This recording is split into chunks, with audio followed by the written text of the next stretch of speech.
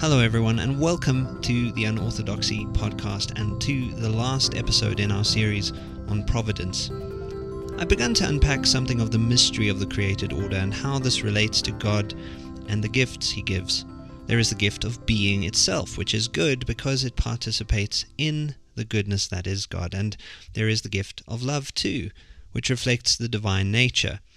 Christianity, after all, claims not just that God loves, but that within his Trinitarian being, he is love. Then in the last episode, I offered a brief glimpse of the doctrine of atonement, the basic idea that the second person of the Trinity steps into history to heal what is broken. This is mainly a continuation of the doctrine of creation, not a radical break from it. Now, in this episode, I want to look at the mystery of God, and especially at how this relates somewhat to faith. In the first two episodes, I stressed what is known in theology as the absolute distinction between God and creation, between God as uncreated and creation as something secondary and dependent on God.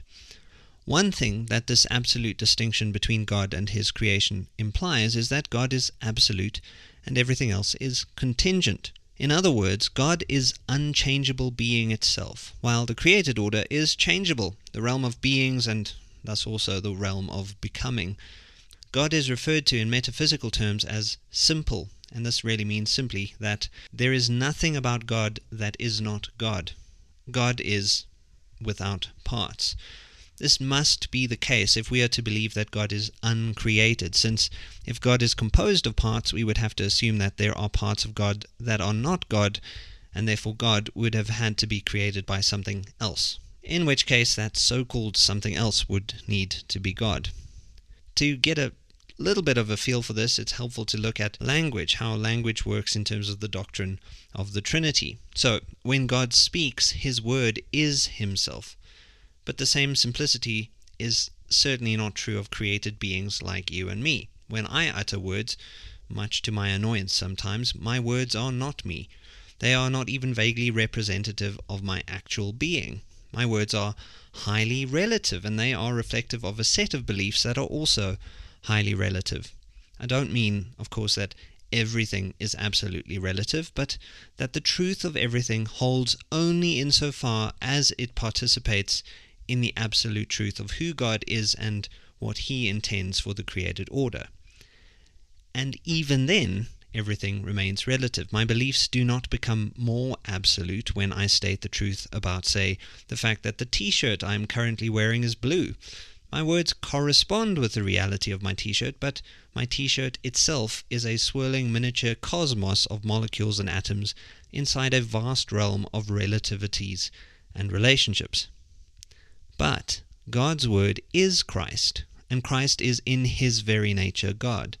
And the Spirit is, in his nature, also God, and it is out of this divine dance that creation itself is made, and in which creation participates.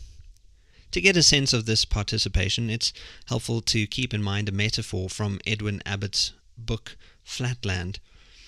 In that story, Abbott presents, among other things, the idea of what would happen if two worlds in totally different dimensions were to interact.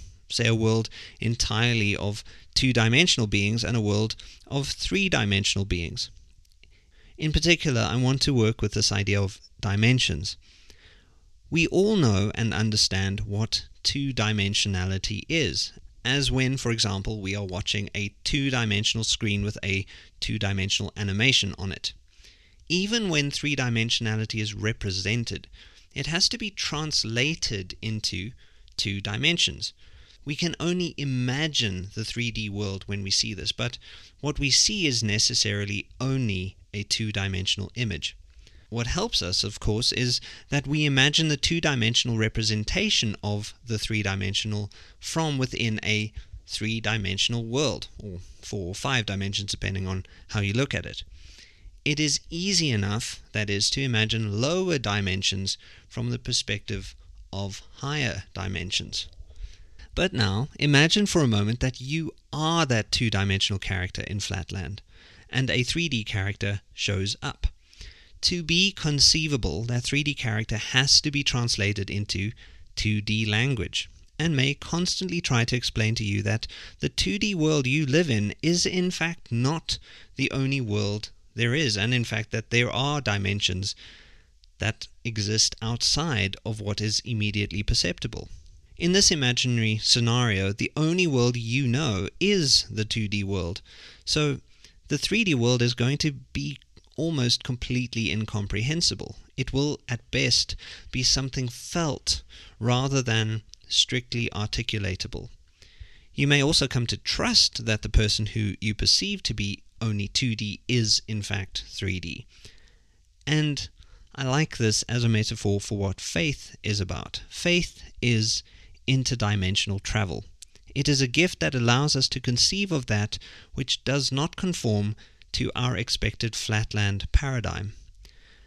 As Kierkegaard does so well to point out, reason can take you pretty far, but at some point you have to take a leap into a mystery. You have to trust that what is imagined to be true is not merely imaginary. As Chesterton explains in his book Orthodoxy, the amazing thing about mystery is that while mystery itself may not be explainable, it is what makes everything else clear. Mystery is not rational, so to speak. It's not sort of something reducible to rationality, although it may be, to use Ken Wilber's language, trans-rational. But mystery nevertheless makes everything else more rational. It makes things make sense. Mystery is in a way like light that you cannot look directly at, but which you can see everything else by. There's a lot in our world that doesn't make complete rational sense, but faith, which is a gift from God, allows us to travel somewhat out of the obvious flatland that we live in into another world, one that is closer to God, even while it does not completely amount to being identical with God. It gets us to recognize the nature of the absolute distinction between God and the created order without us having to completely transcend the created order, because we will always be created beings. Faith is, in a way, a kind of mediation. Perhaps one of the most well-known arguments against God's providence is one that was put forward by J.L. Mackie in 1955. It has a somewhat flatlandish structure because it follows a kind of a mathematical formula, and I think this is significant. Mackie argues that if God is really omnipotent, he cannot possibly be good, and that if he is good, he cannot possibly be omnipotent. And it is an argument that flusters many people, but I would just like to point out that there really is no argument here at all. It is very much like a 2D character arguing against another 2D character without allowing for the possibility of a 3D character. Most obviously, the so-called argument is rooted in an anthropomorphism.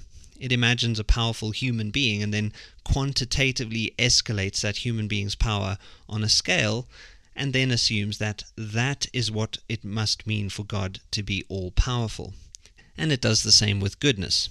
In other words, it assumes no qualitative difference between God and creation, and so it imagines God as a finite ethical agent like all of us. We are always in danger of making an idol out of God, and here is a good case of that happening. But to invent such an idol, a kind of straw god rather than a real one, and then to use it as a way to support your atheism or even just your theological doubts, just seems to me like bad thinking. So, to point out the obvious, whatever God is, he is not a kind of hyper-being. He is transcendent goodness itself. He is a mystery. And in fact, any theology of suffering would have to account for the fact that it is possible for God to be at work in a transcendent fashion, even in terrible things. This is not to claim something obscene along the lines that God is the author of evil, but that his providence is evident often in ways that univocal reason cannot account for. It takes faith, that is, interdimensional travel, to be able to see how God might be at work in us through even the worst of things. So, what does this mean for being abandoned to divine providence? Well, it means that our primary mode of interpreting events in our time and our lives must be via the mode of faith. Faith is really quite a practical thing. I have faith in the chair I am sitting on right now, and faith that the world that I perceive through my senses at least somewhat resembles what my senses tell me. But faith goes further than the senses. It teaches us that God is manifest in all things. It teaches us that behind the world is the God who is love itself, the God who is constantly creating and remaking the world. Yes, entropy is real, but it is not the last word. Faith teaches us not to worship our own illusions. So I think faith opens us up to a double movement, an acceptance and letting be of what is before us, and a renunciation of it. I accept that I have gone through bad and good, accept that trauma and grace are part of my human experience, but I renounce both as contingent. I accept right now, and I'm grateful that my body is healthy, but I renounce my body by accepting that it is finite, and so will in all likelihood at some point let me down. I accept that I am capable of loving the people who are placed before me, but I renounce them, recognizing that at some point they will not be here. So there is a kind of acceptance of the gift of that person as a manifestation of God's creative love, but also a renouncing of them as absolute in any way. Only God is absolute. The will of God is that we place everything in His hands.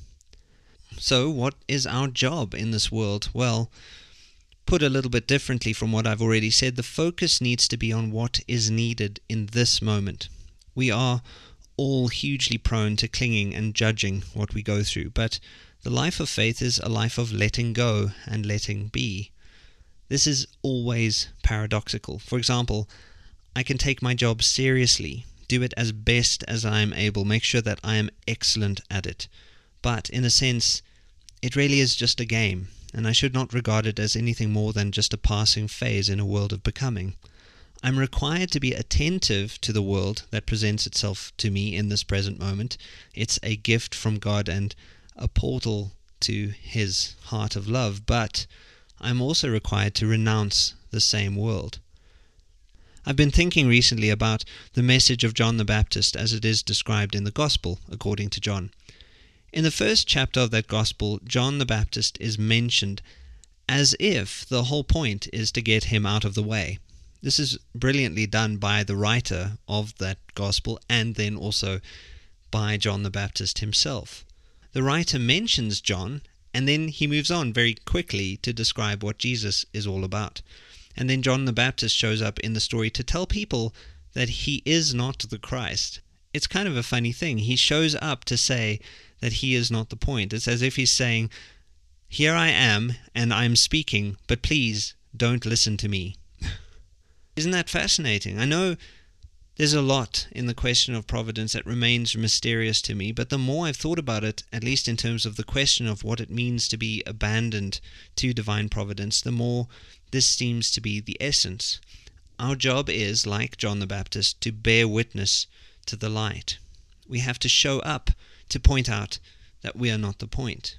The call is for a constant humility before circumstances. We will, after all, go through wonderful and terrible things.